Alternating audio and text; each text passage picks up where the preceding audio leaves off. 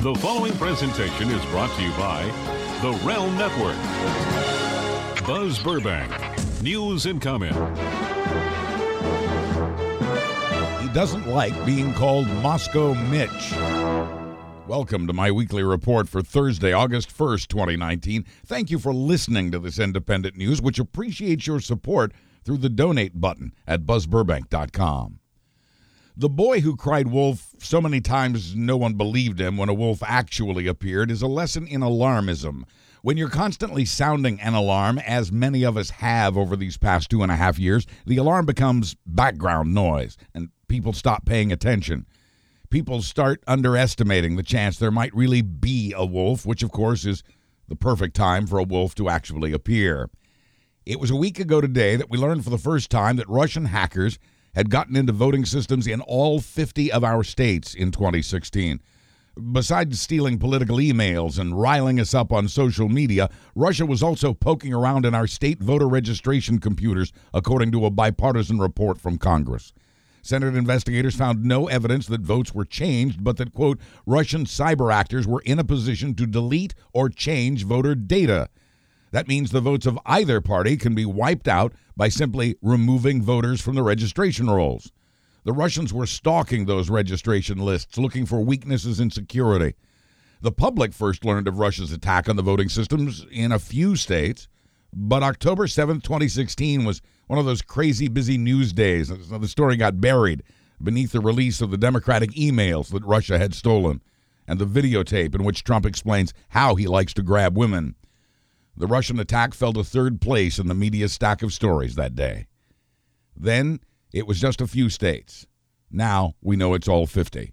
The Senate report says U.S. officials were too reserved in their warnings to the states in 2016, and that the states either responded anemically or, as reported here in 2016, Republican-led states resisted help in shoring up their security because that help had been offered by the Obama administration.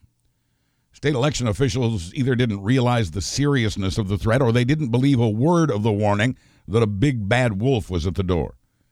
The report also warns that the U.S. is still vulnerable to Russian cyber attacks now through Election Day 2020. The Senate Intelligence Committee's report on the Russian attack is heavily redacted. There's so much black ink for protecting national security, even the recommendations for protecting our vulnerable voting systems are concealed in these documents. But the report recommends a paper trail, paper ballots, and or paper backups for voter registration systems, and of course, better cybersecurity. New Jersey, to name one state, cannot afford that upgrade. But Mitch McConnell says Congress and the president have done enough already. It was a week ago yesterday that we heard Robert Mueller say that the Russian cyber attack is underway even as we sit here, and that it will continue through the 2020 election. And he said other countries are gearing up cyber attacks on the U.S. as well, unless we do something about it.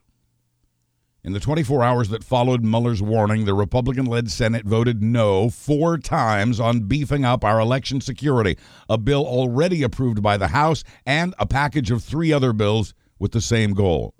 This is not a Democratic issue, a Republican issue. This is an issue of patriotism, of national security, of protecting the very integrity of American democracy, something so many of our forebears died for.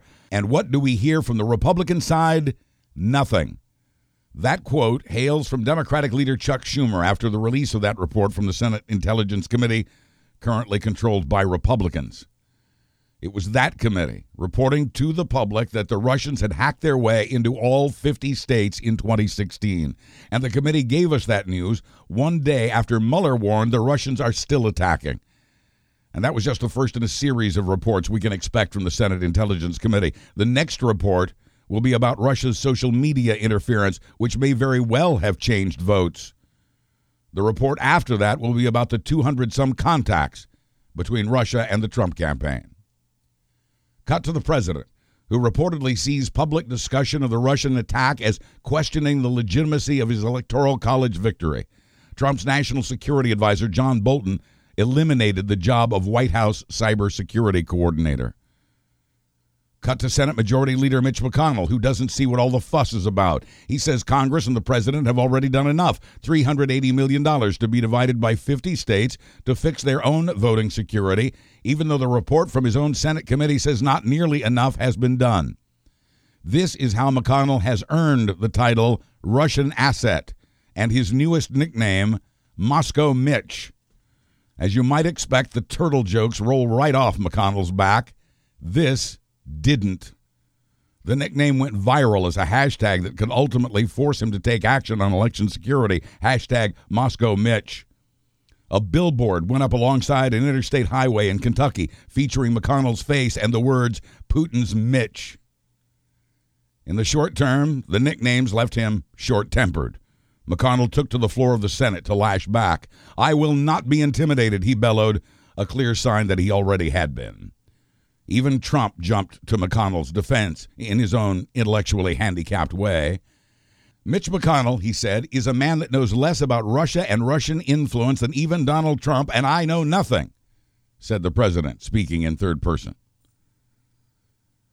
Twitter suspended a conspiracy theory promoting account on Tuesday by retweeting a meme from a QAnon account. Trump had actually called Twitter's attention to the account, which also had a post saying the Clintons had tortured and sacrificed children, the ongoing Pizzagate conspiracy theory.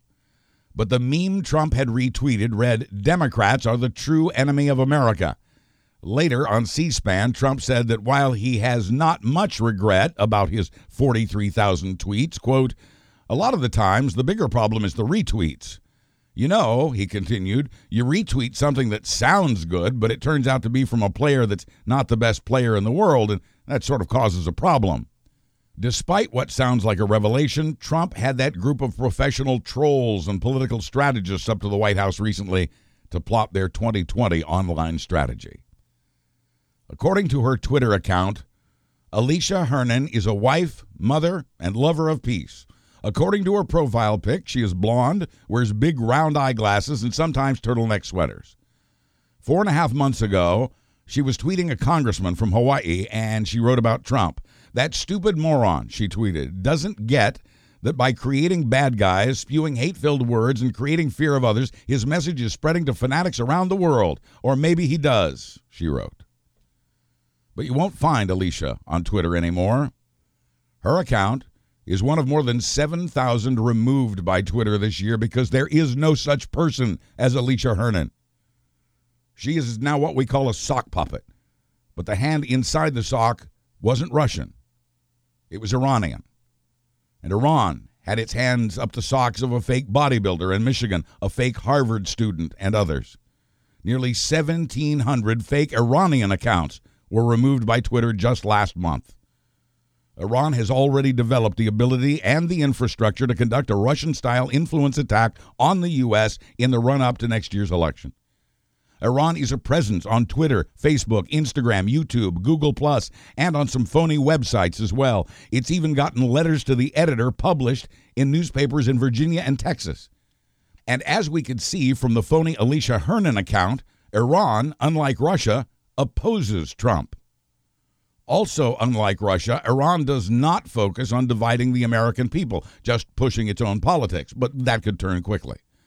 The Saudis, with a focus on using social media bots, are pro-Trump.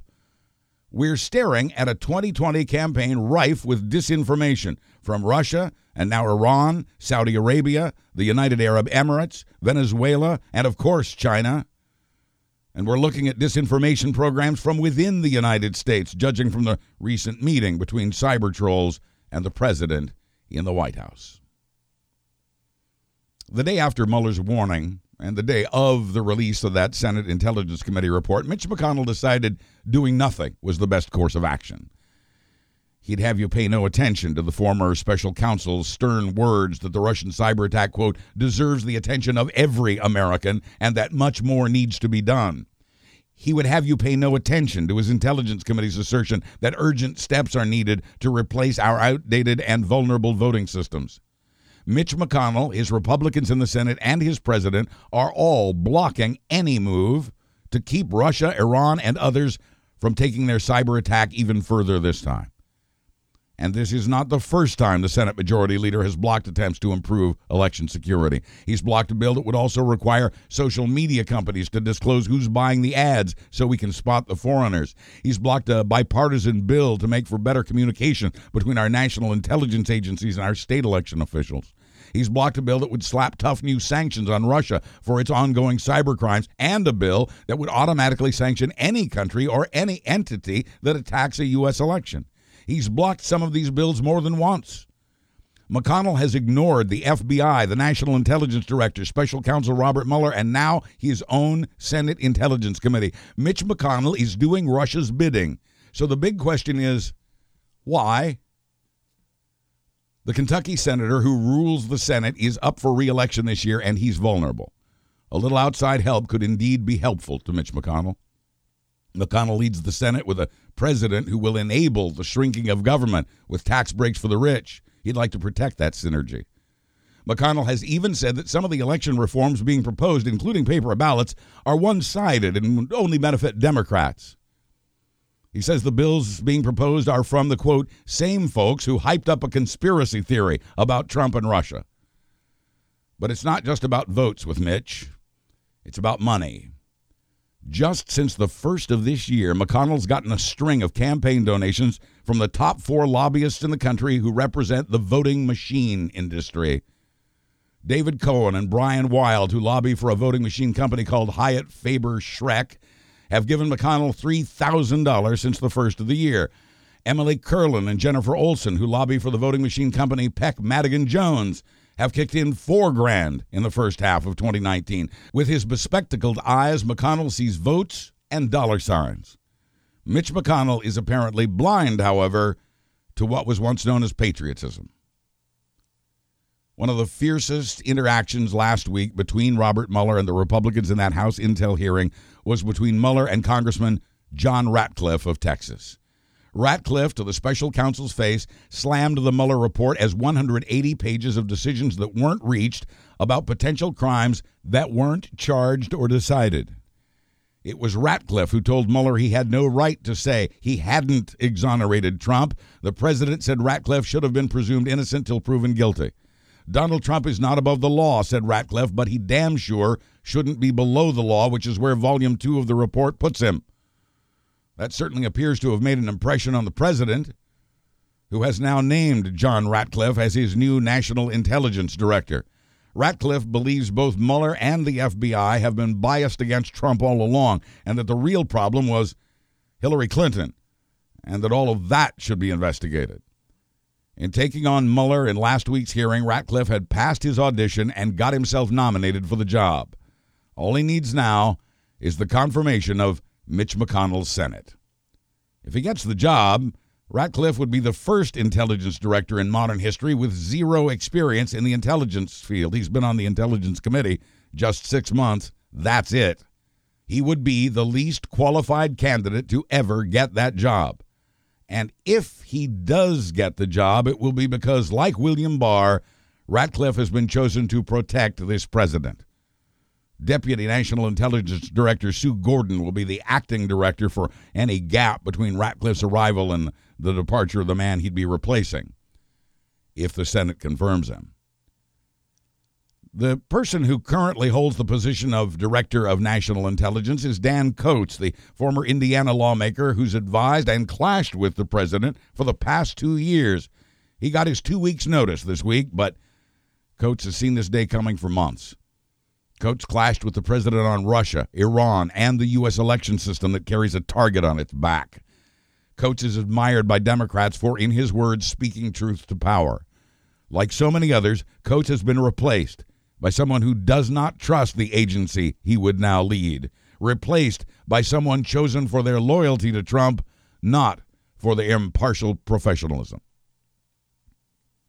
Robert Mueller testified last Wednesday. Trump was still raging about it on Twitter well into the weekend and beyond, but by the weekend, there was a much bigger buzz about impeachment. Democrats had filed a lawsuit asking for secret material from one of Robert Mueller's grand juries. In explaining why they needed this secret grand jury evidence, Democrats used the word impeachment 67 times. Last week, unaware he was standing next to a bogus and unflattering presidential seal, Trump told conservative high school students about Article 2 of the Constitution and how it gives presidents powers, quote, at a level nobody's ever seen before. This week, we heard about Article 1 of the Constitution from House Judiciary Chairman Jerry Nadler.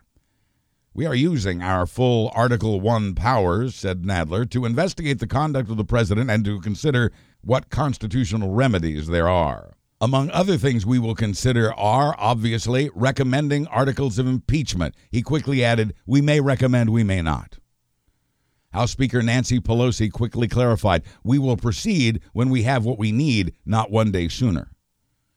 But the words have now been spoken by Nadler and 76 times in the Democrats' lawsuit to get Mueller's grand jury material. And Judiciary Committee member Eric Swalwell said that lawsuit, quote, is an impeachment investigation, whether we should recommend articles of impeachment. The number of House members favoring impeachment had, since Mueller's testimony, increased to 117, and Democrats were nearly evenly divided. Those who thought Mueller had failed them and that it's time to move on for the sake of re-election, and those who believe Mueller gave more reason than ever to go forward and that Congress has a constitutional mandate to do exactly that. A half dozen Democrats came out for impeachment because of Mueller's testimony about the report that almost no one has read. So that night, House Speaker Nancy Pelosi loosened the reins and told Democratic lawmakers they could say what they wanted about impeachment now, so long as they didn't make it all about that and so long as they did not attack their fellow Democrats. Even Pelosi was by then pointing out that the third article of impeachment against Richard Nixon was obstruction of justice. It was Pelosi who okayed the impeachment mentions in that lawsuit. For those whose moods had been darkened by the Russian attack and our failure to respond to it, it seemed as though the sunshine had begun to peek through.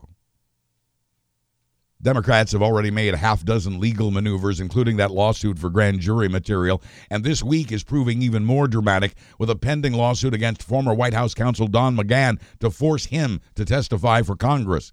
If that lawsuit succeeds, Congress will ask that it also be able to question others being held back by Trump's executive privilege claims.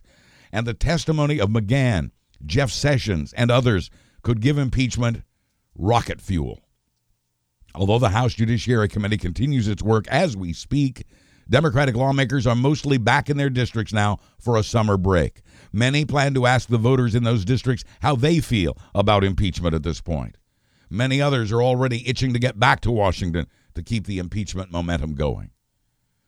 Democrats in Congress believe one way to find out if Trump is compromised financially is to get a look at his tax returns. Trump continues to hide his taxes from the voters, unlike any president of the past 4 decades, and in spite of promises during the campaign to eventually make them public. Instead, Trump doubled down on refusing to reveal his tax forms. The more he fights the idea of voters seeing his finances, the louder the question, what's he hiding? Republicans in Congress are outraged that the House Ways and Means Committee has asked and now sued in federal court to see Trump's tax documents. Republicans have countered that lawsuit, saying that such a request is unprecedented. It isn't. As part of its complete stonewalling of congressional investigations, the White House is standing fast on ignoring this congressional request. In 1973, the Joint Congressional Committee on Taxation requested Richard Nixon's tax returns. They were delivered to the committee that day. Earlier this month, the House Oversight Committee asked the White House for emails and other electronic communications to and from Trump's daughter Ivanka, and separately, communications to and from her husband, Jared Kushner. The Presidential Records Act requires that all White House communications be recorded for history. It's the law. The chairman of the Oversight Committee says the committee has direct evidence that multiple high-level White House officials have violated that law. What we do not yet know, he says, is why these White House officials were attempting to conceal these communications. Last year, the Washington Post reported that Ivanka had sent hundreds of emails and conducted White House business using a private account and using encrypted messaging apps. And now, the chairman of the House Oversight Committee is subpoenaing those hidden White House communications and also now investigating Saudi Arabian influence on this president. That chairman is Congressman Elijah Cummings, whose district covers about half the city of Baltimore, Maryland, the half that has the higher than average number of college graduates, the part with a median income of about $61,000 a year, the part that's 40% white. In 2015, when Trump was getting close to running for president, there was vandalism and looting on the streets of Baltimore in the wake of the death of Freddie Gray in police custody. It was nearly 1 a.m. when Trump tweeted, "Our great African-American president hasn't exactly had a positive impact on the thugs who are so happily destroying Baltimore." He told Obama to go to Baltimore and fix it. "I would fix it fast," Trump tweeted, just 2 months before he would ride down that escalator at Trump Tower to announce his candidacy. But more than 2 years into his presidency, Trump has not fixed Baltimore, or much of anything. Instead, he has now heaped the blame for Charm City's troubles on Congressman Elijah Cummings, who, as you may recall, is running multiple investigations into the president, including one into the cruelty of Trump's immigration crackdown, especially the cruelty inflicted upon children. 4 years later, Trump's not making any friends in Baltimore, which gave us Edgar Allan Poe, Upton Sinclair, H.L. Mencken, Tom Clancy, John Waters, and Babe Ruth. As Trump himself pointed out recently, it's where the Continental Army rammed the ramparts, took over the airports, and did everything it had to do. But now, Trump was tweeting over the weekend that Baltimore is a disgusting rat-infested mess where no human being would want to live. The president didn't mention the thousands of apartments his son-in-law, Jared Kushner, owns in the Baltimore area, or how those properties have been cited for mold, maggots, and mice. Trump forged ahead, calling Baltimore filthy and corrupt. And he said Congressman Cummings has done little to deal with the city's problems, including its crime rate, calling Cummings' district the worst in the USA. He called Cummings a brutal bully. When the leaders of Baltimore want to see the city rise again, Trump tweeted, "I am in a very beautiful oval-shaped office waiting for your call." Trump was once again saying he's the guy to fix Baltimore, even though he's done nothing for the city after 2.5 years in that beautiful oval-shaped office. In the wake of his racist attacks on congresswomen of color, what he has done is insult and attack a mostly black American city and the African-American congressman it elected. Perhaps Baltimore should go back to where it came from, or be deported. Democrats had plenty to say, not the least of whom is Baltimore's Mayor Jack Young, who called Trump a disappointment to the people of Baltimore and to our country and to the world. The headline in the Baltimore Sun didn't hold back. "Better to have a few rats than to be one," it read. In the text, the opinion piece reminded everyone that Cummings' disgusting district included Johns Hopkins University Hospital. It's the home to Social Security, helping the retired and the disabled, and so much more. It's where House Republicans hold their retreat every year. The Baltimore Sun's editorial board called Trump the most dishonest man to ever occupy the Oval Office, the mocker of war heroes, the gleeful grabber of women's private parts, the serial bankrupter of businesses, the useful idiot of Vladimir Putin, and the guy who insisted there are good people among murderous neo-Nazis, that he's still not fooling most Americans into believing he's even slightly competent. The cheeky editorial ends the way it began, saying it's better to have vermin in your neighborhood than to be one. The piece was actually written by the Baltimore Sun's Peter Jensen, who says he wanted to speak for those who've been insulted by Trump but have too small a voice to respond. He says he did it for them. Didn't hurt his job at the paper either. Subscriptions to the Baltimore Sun doubled Saturday, along with its website traffic. Trump was on Twitter saying his comments were not about race, and his chief of staff, Mick Mulvaney, was on the Sunday talk show saying it wasn't about race.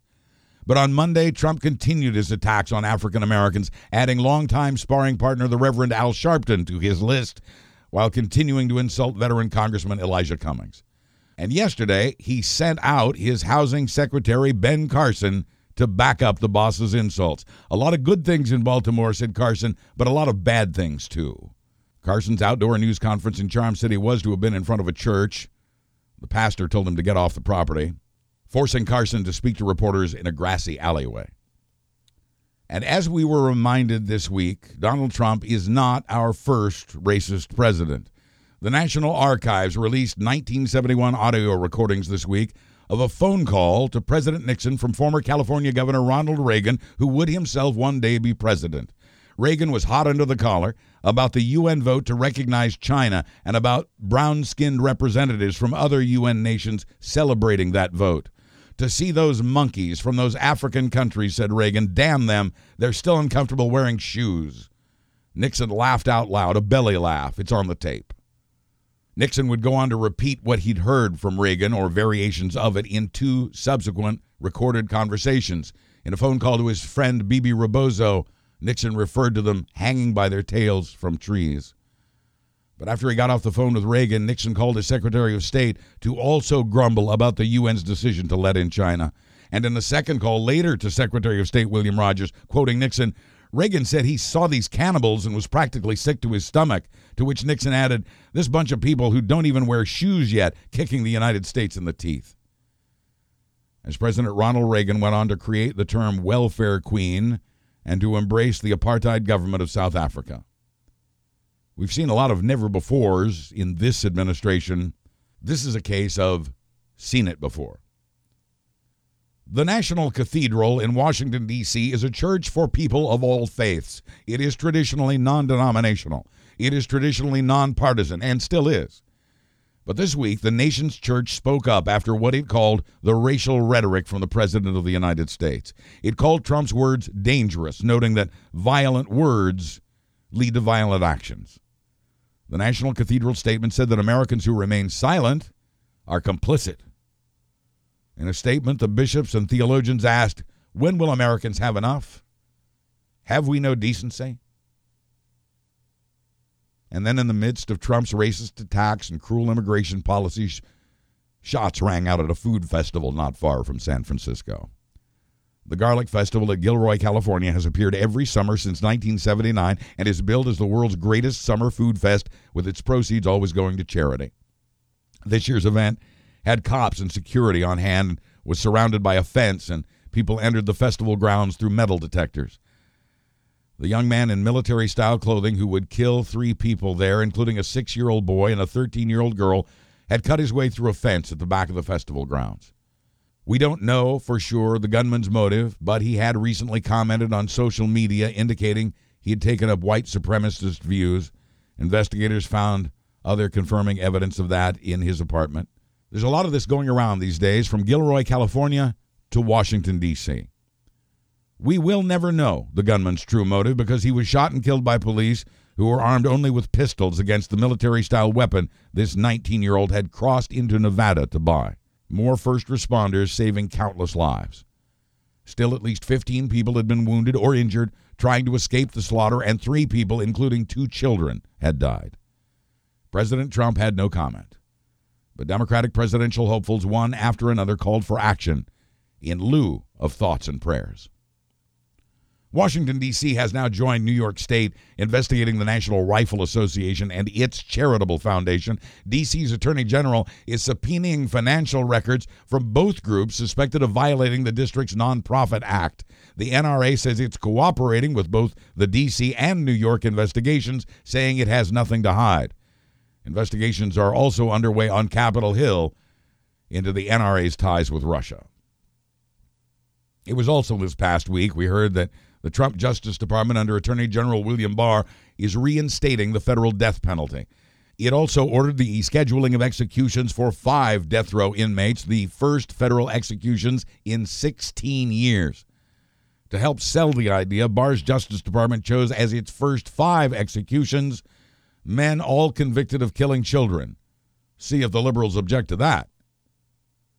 The men are to die the way they would in Georgia, Missouri, and Texas, by lethal injection of a single drug, pentobarbital, as opposed to the 3-drug cocktail you've heard much about.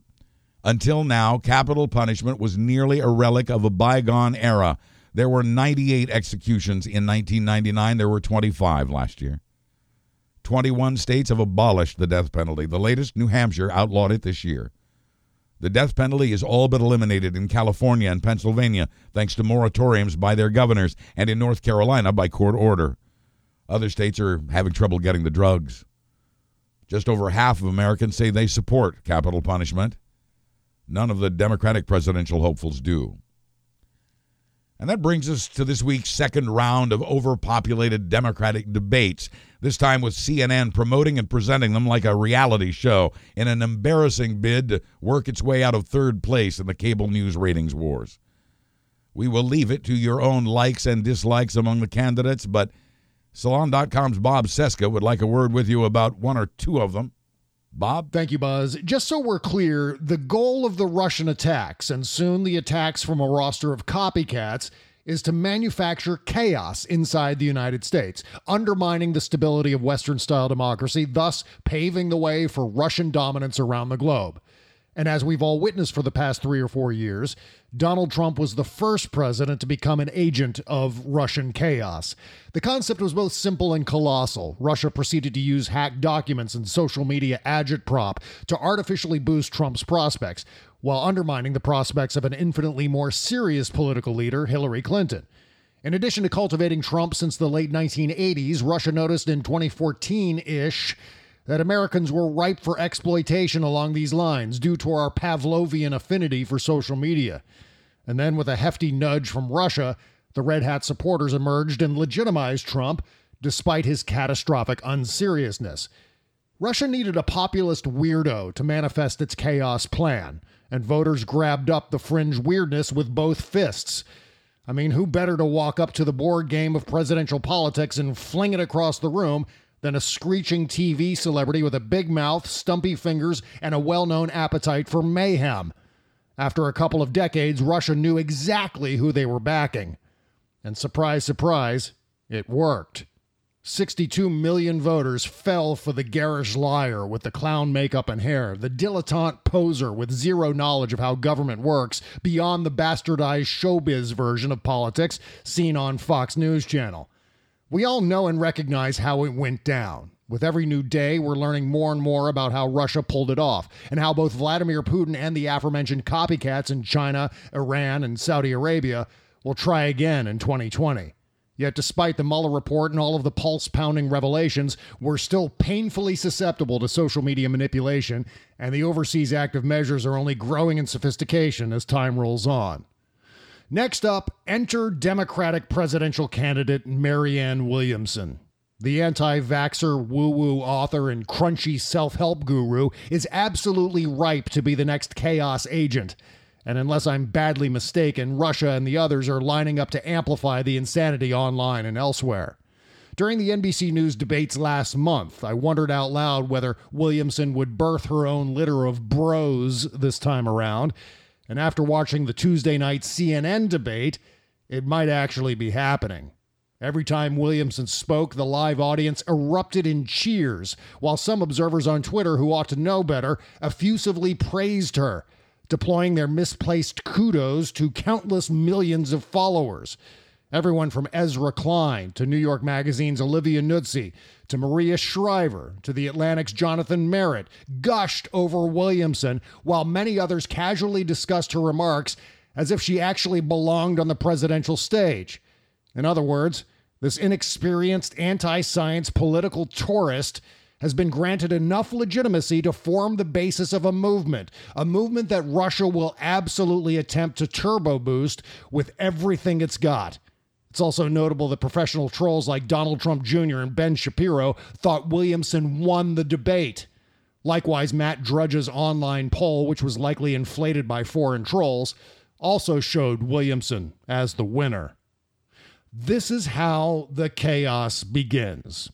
Find a crazy-eyed populist who has no business anywhere near the presidency, yet possesses a growing grassroots movement duped by a shallow feel-good message. Then amplify her candidacy on social media while undermining her opponents, and sit back and watch as the poop-flinging and unseriousness commences.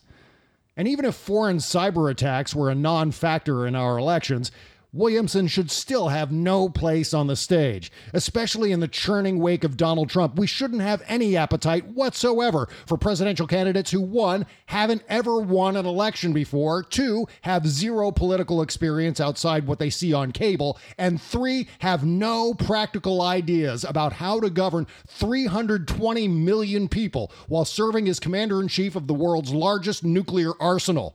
It's madness that anyone, politically savvy or otherwise, would even dare to boost the presidential aspirations of someone who's better off hosting a psychedelic podcast from her basement. If you dig her ideas, buy her stupid books. She's an author, not a president. That should be obvious. The Democrats who cheered for Williamson at the CNN debate ought to be ashamed of themselves, especially after reading about some of her kookier ideas. But social media and cable news prefer the freak show, I suppose. Whomever works as a Facebook meme can suddenly become a viable leader in this age of reality show creepazoids and online cult followings. As Aaron Sorkin wrote in The American President, we have serious problems to solve, and we need serious people to solve them. Williamson or Andrew Yang, another billionaire CEO candidate, are absolutely not the people to fix the loopholes that allowed Trump's rise to power. Voting for more clowns will only worsen the crisis, even if the clown has a D after her name. Don't fall for it the way the Red Hats fell for it. We ought to be way, way better than that. I'm Bob Cesca for Buzz Burbank News and Comment. Thank you, Bob. Get more of Mr. Cesca at salon.com, his Patreon page, and Tuesdays and Thursdays on The Bob Cesca Show at bobcesca.com. He'll have a fresh show this afternoon with Jody Hamilton and David Ferguson. I join Bob on his Tuesday shows. Interest rates are going down 1/4 point. So says the Federal Reserve in a surprise announcement. A surprise because the economy, by some measures, is doing well.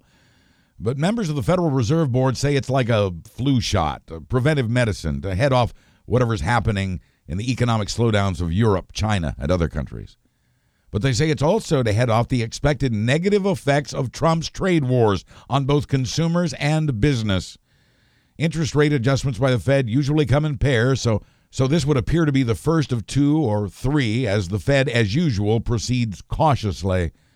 Wall Street's predicting that interest rates will go even lower in a third rate cut from about 2.25% now down to about 1.75%.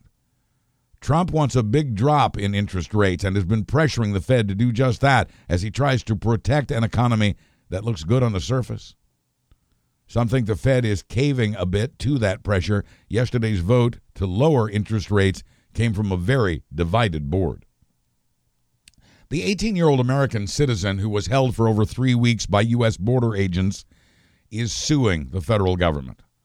Francisco Galicia of Edinburgh, Texas, says he lost 26 pounds while in a crowded space he shared with 6 other men. He says he was denied a lawyer and a toothbrush and a bed and access to a shower or even a toilet. Galicia says it was so bad he considered self-deporting, allowing himself, as a citizen, to be deported to Mexico, even though he was born in the USA. When Francisco Galicia was apprehended at a checkpoint, he showed his birth certificate, state ID card, and Social Security card to the Border Patrol officers. The border agents believed the papers to be fake and told Galicia he had no rights.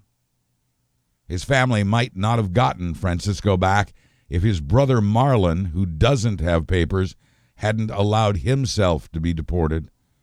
It was Marlon calling his family from Mexico to explain to their mother what had happened to Francisco and him. Francisco and his mom are now trying to get Marlon back.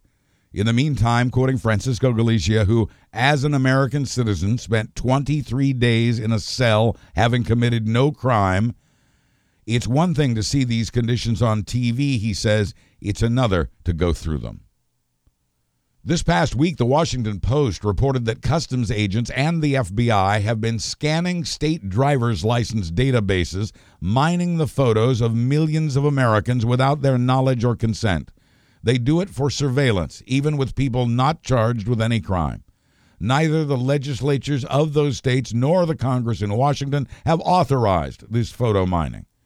And now that the word is out, thanks again to real journalists, Democrats and Republicans in elected offices have begun to object. Vermont has already stopped using facial recognition technology after, for years, running scans of its photos for ICE. In Texas, Florida, and other states, lawmakers are considering bills that would let undocumented immigrants apply for driver's licenses.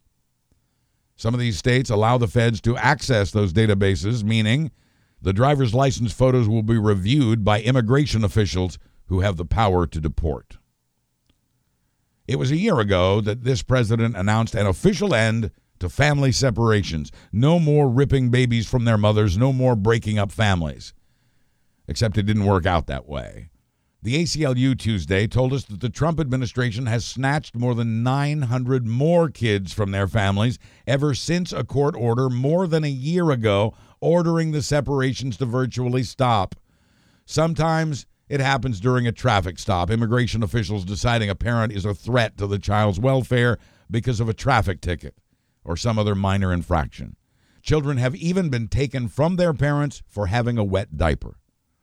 The ACLU says the Trump administration is using a loophole to get around that court order to stop breaking up families.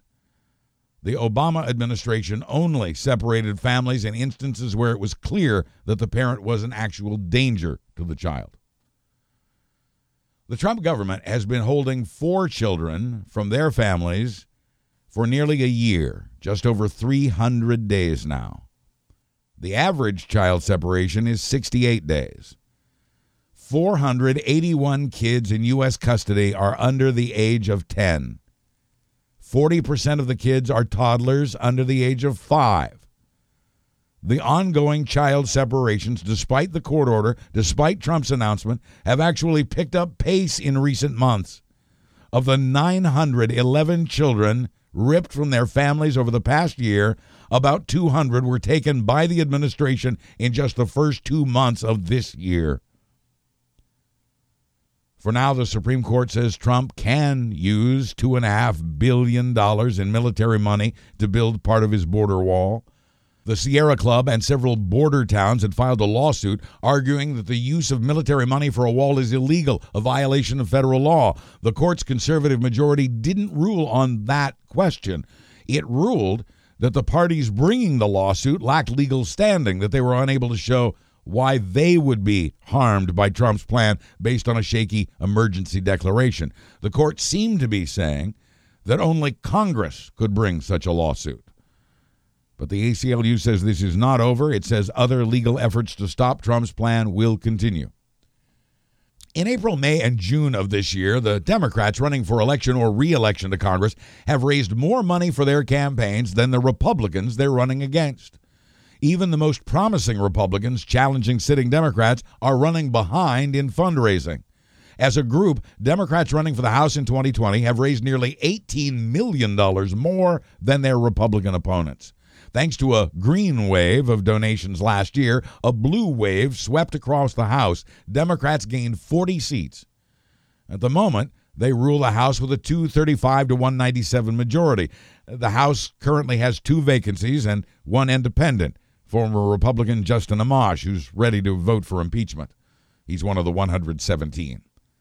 Already, more than a year before the election, at least 11 House Republicans say they're not running for re-election.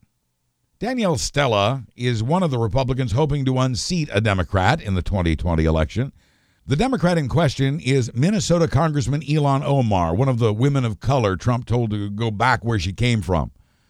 Danielle Stella figured she had a shot at replacing Omar and being another voice and another vote in Congress for Trump. That dream appears to have been dashed now by a Guardian newspaper exclusive. The news outlet reports that Stella was arrested twice this year for felony shoplifting, taking $2,300 worth of stuff from a Target store, 279 items in all, and $40 worth of food from a grocery store. She calls pristine Minneapolis the crime capital of our country. She subscribes to the QAnon conspiracy theory that Trump is battling a global cabal of elite liberal pedophiles. And now she claims she is not guilty of felony shoplifting. Stella, who also failed to show for a court hearing, says she does not remember much about Target because of her post-traumatic stress disorder. She had been arrested before for shoplifting $40 worth of flea and tick spray for cats. 10 years ago, she pleaded guilty to driving under the influence and fleeing a police officer. Danielle Stella is, however, still running for Congress as the Republican to take on Ilhan Omar and to support Donald Trump. It would be very difficult for Democrats to also win control of the Senate in 2020, But a demographics expert tells the New York Times it can be done. Simply put, the way for Democrats to win the Senate is with a massive turnout and a blue wave even more powerful than what we saw in 2018. The generic vote gives Democrats nearly an 8-point advantage over Republicans. And while Democrats have only a dozen Senate seats to defend in 2020, while Republicans have to protect 34 up for grab seats. But this polarized nation has more red states than blue, 23-20, plus 7 purple states, battleground states like Florida. The racial divide exacerbated by Trump could lock in that red state advantage. And the red state advantage gives Republicans 46 seats in the Senate, while Democrats can only count on 40. And while Republicans only need to win 5 of the purple states, Democrats would need to win 11. But Republicans are losing their grip on those purple states because of the very policies that make them popular in red states. Backing a president with an approval rating this low won't help Republicans either. It won't be easy for Democrats to win the Senate in 2020. But it can be done. And Democrats have a plan B in case they don't win the Senate. There's a fair chance that a Democratic president and a Democratic House would find themselves up against a Republican Senate led by Mitch McConnell. Many of the Democratic presidential hopefuls, to borrow from Elizabeth Warren, have a plan for that. They plan to, if necessary, go around McConnell and his gang. They're considering executive orders and even emergency declarations to address gun violence, immigration, and a host of other issues. Democrats in these circumstances would appear to have little choice if they hope to carry out their plan to restore all of the Obama orders that Trump has removed and to reverse most of Trump's executive orders. Quoting McConnell, "If I'm still the majority leader in the Senate, think of me as the Grim Reaper. None of that stuff's going to pass." He continued, "I guarantee you that if I'm the last man standing and I'm still the majority leader, it ain't happening, I can promise you." The Democratic presidential candidates, meanwhile, already have plans for their first 100 days on jobs, the environment, political ethics rules, police abuse, and a breakup of oversized companies like Amazon, Facebook, and Google.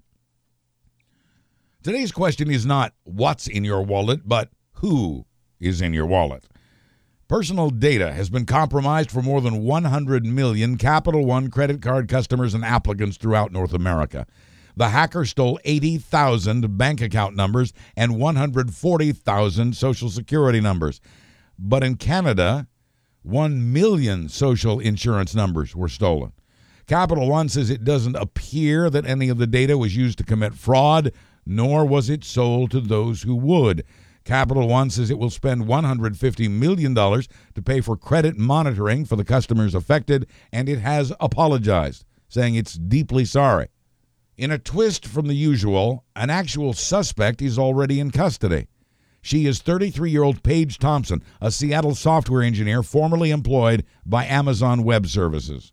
An avid hacker, Thompson left a trail online for investigators to follow, even messaging at one point, dropping Capital One's docs and admitting it. Investigators identified Thompson as their suspect after she posted a veterinarian's invoice that included her name. Thompson allegedly found that the firewall for Capital One's part of the Amazon cloud had been misconfigured, allowing her in. It was bragging about it online that got her arrested.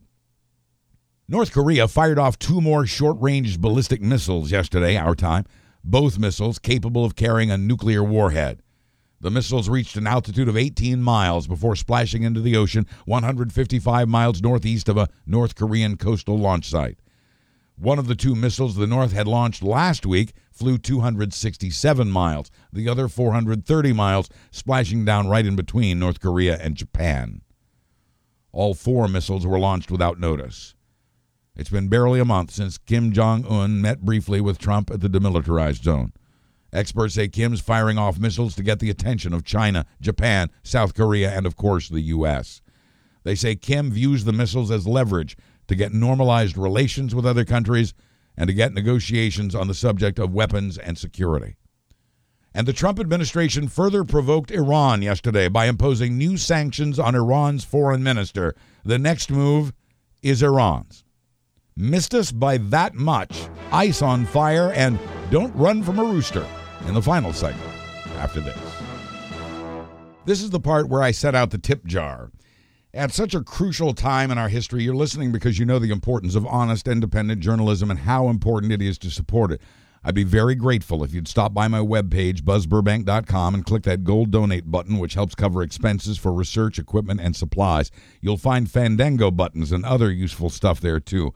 Your support is what keeps this newscast going, keeping it independent and free for the listening. If you're able, you can do as others have done and schedule a regular monthly donation, or just kick in something when you can. On your desktop browser, that gold donate button's on the upper right at buzzburbank.com. On your phone, it's just above the title Buzz Burbank News and Comment. Thank you to those of you who support this free and independent reporting through the PayPal donate button at buzzburbank.com. Ice on fire.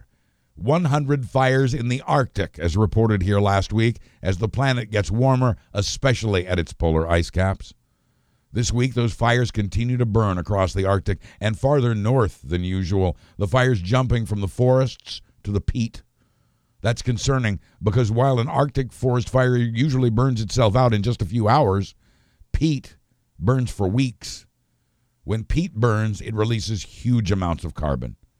Record amounts of carbon dioxide are being released into the atmosphere, which will lead to more global warming and more wildfires even in the Arctic. The Arctic fires are now releasing as much CO2 as the nation of Belgium. The lack of trees, because of the fires, will now only expose more peat to the sunlight, also warming the planet. And it's not just the Arctic. Wildfires are also raging in Alaska, Greenland, and across Siberia. Meanwhile, in the Amazon, you can't see the rainforest for the bulldozers. For a little while, Brazil was the world's leader at fighting deforestation. That was good, since the Amazon rainforest is vital to the health of the entire planet. Scientists say that without tropical rainforests, there's no solving the climate crisis. But Brazil has now elected its own Donald Trump, or at least a man who's nearly stopped the crackdown on illegal logging, ranching, and mining. Brazilian President Jair Bolsonaro has even himself been fined for violating environmental rules. He believes the rainforest stands in the way of progress and economic growth in Brazil, so he's opened up those lands for commercial use. What could possibly go wrong? Well, more than 1,300 square miles of forest land have vanished since Bolsonaro took office at the start of this year. Deforestation on his watch is already up nearly 40%. 80% more rainforest land was removed in June of this year than was removed in June of last year. 80% more. And the enforcement of the remaining environmental regulations in Brazil has dropped 20%. The world has made known its concern about what's happening in Brazil, to which the country's Trumpian president replied, "The Amazon is ours, not yours." On the brighter side, Ethiopia, under a national initiative, has planted more than 350,000 trees in just 12 hours. And that brings us to Trump himself, who's been trying to roll back the reduction of vehicle emissions through higher gas mileage as scheduled by the Obama administration, because Obama. And because the fossil fuel industry Trump covets would make much less money under the Obama plan because it wouldn't sell as much gasoline. But California and 13 other states have decided to stick with the Obama timetable for cutting these planet-warming fumes, no matter what Trump does. And if the vehicle makers hope to sell cars in those 14 states, and they do, they will follow the state's rules, not Trump's. The car makers didn't like the rollback to begin with, knowing it would have to answer to California, which, as a state, has the 6th biggest economy among the world's nations. And Ford, VW, Honda, and BMW were in no mood to build 2 models of every vehicle, one for the 14 environmentally conscious states and another for Trumpland. Trump's forging ahead with the rollback. Within a couple of weeks, he'll require only 37 miles per gallon instead of the 54 miles per gallon the Obama plan would have netted. Environmentalists and car companies were on the same side, taking a stand against Trump and the oil industry. But with this new deal between 14 states and leaders in the car industry, it doesn't really matter much what Trump does. In a skirmish between environmentally conscious states and Trumpland lost. The planet did experience an unexpected close call late last week. An asteroid big enough to qualify as a city killer zipped by Earth last Thursday, and astronomers noticed it too late for Earthlings to have taken any defensive action. Imagine a baseball whizzing by your ear so closely you can hear the wind whistle. That's how close the asteroid came to this planet. It would have struck with the force of 10 megatons of TNT. It would have struck with the force of a large nuclear weapon. It wasn't detected because we can only detect asteroids big enough to wipe out, say, dinosaurs. The city killer asteroid won't likely come our way again. It's on what's described as an erratic orbit around the sun, while the Earth's orbit is far more stable. Small wonder so many people drink. But there's a new concerning trend with alcohol, and it's not about the kids this time. A new study shows that while binge drinking is still a thing for college students, it's now also a thing for senior citizens. Binging is defined as 4 to 5 drinks in a single setting or a 2-hour period. More than 1 in 10 older adults binge drink, even though the effects of alcohol are more pronounced in older people. With diabetes, blood pressure issues, and a higher tendency to take a fall, seniors who binge drink are shortening their lives. And some of the seniors are binging on both alcohol and marijuana, which is a lot stronger than it was in 1970, making a fall even more likely. A House subcommittee is accusing Juul of intentionally targeting children as young as 8 in its bid to become the biggest e-cig maker in the U.S. The panel on economic and consumer policy is part of Elijah Cummings' House Oversight Committee, and it's been investigating Juul's advertising practices. What it found was a sophisticated program to go into schools to talk directly to children, primarily young teenagers and preteens. It found that Juul had paid schools at least $10,000 each to have the kids in for a bit on weekend programs and even during school hours, including summer school. In one case, Juul paid $134,000 for a 5-week summer camp for 80 students with a program the lawmakers call eerily similar to the ones run by big cigarette companies. The investigation showed that Juul had hired an ad agency to develop the curriculum, to develop nearly 300 social media influencers in New York and L.A., and to try to get at least 30,000 social media followers. Quoting Juul, "Our company has no higher priority than fighting underage use." Quentin Tarantino does not hold the top movie spot this week, but he has topped the openings of all of his other iconic movies. Tarantino's Once Upon a Time in Hollywood opened with over $40 million, besting the opening for Inglourious Basterds, The Hateful Eight, Reservoir Dogs, and Pulp Fiction. No, The Lion King was again king of the box office with $76 million in ticket sales in its second week of release. Once Upon a Time was second, Spider-Man Far From Home was third, and Toy Story 4 was fourth. Get your tickets here. Click the Fandango link at buzzburbank.com. This is the week that Minnie Mouse died. Voice actor Russie Taylor died in Glendale, California over the weekend at the age of 75. For more than 30 years, she's voiced the various incarnations of Mickey's girlfriend in movies, TV shows, and on the theme park rides. You didn't know her name, and Russie Taylor was okay with that. "The characters I do are famous," she said, "and that's fine for me." And in case you're wondering, Minnie and Mickey finally did get married. In 1991, Ms. Taylor married Wayne Allwine, the actor who had voiced Mickey Mouse since 1977.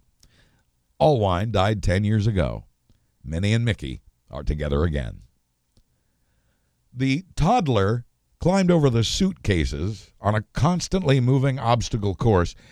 He tunneled his way through the bag screener X-ray and was carried up a chute where he landed in the arms of TSA agents who were assigned to inspect baggage.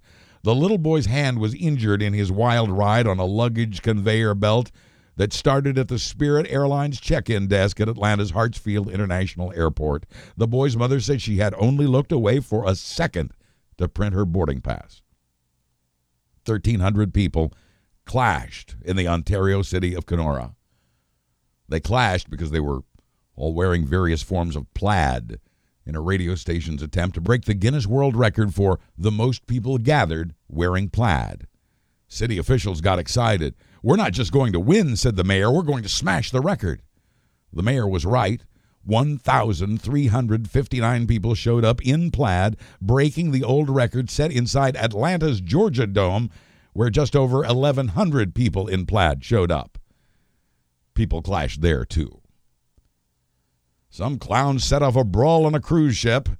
It happened during the late-night buffet on board the Britannia on its way back to England from Norway. A passenger in a clown suit showed up and got into a fight in which 6 people were injured, including a crew member and 3 women. Quoting a British reporter, passengers used furniture and plates as weapons. There was blood everywhere, he says. A couple in their 40s was arrested. The guy in the clown suit says he was upset because no one in his party was ever told that the late-night buffet was black tie only. For better or worse, they think they've found a way to keep the homeless people away from the waterfront lake pavilion, the pride of West Palm Beach, Florida. That pavilion hosts weddings and other events, and the mayor says city workers are tired of cleaning up the feces. Classical music didn't drive away the people living on the steps of that venue. Maybe this will.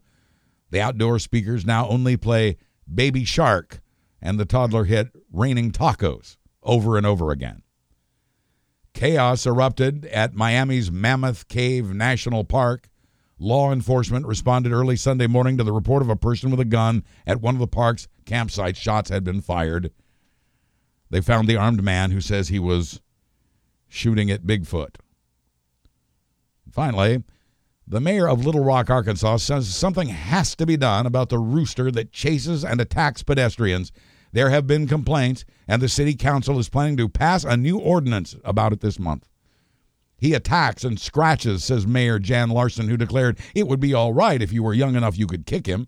But she says some people are older and could fall, adding, we can't let people get hurt because of an errant rooster. But a poultry management specialist at the University of Arkansas says some breeds can be aggressive. Her advice, don't run from the rooster. It only encourages him to chase you. Quoting her, you just kind of try to be bigger than him and not back down, which may be good advice for dealing with more than just a rooster. I'm Buzz Burbank. Thanks for listening and your support through the donate button at buzzburbank.com. I'll be back next Thursday with another Buzz Burbank news and comment. Buzz, buzz, buzz, buzz. Buzz, buzz, buzz, buzz. Buzz, buzz, buzz, buzz, buzz off. The preceding presentation was brought to you by the Realm Network.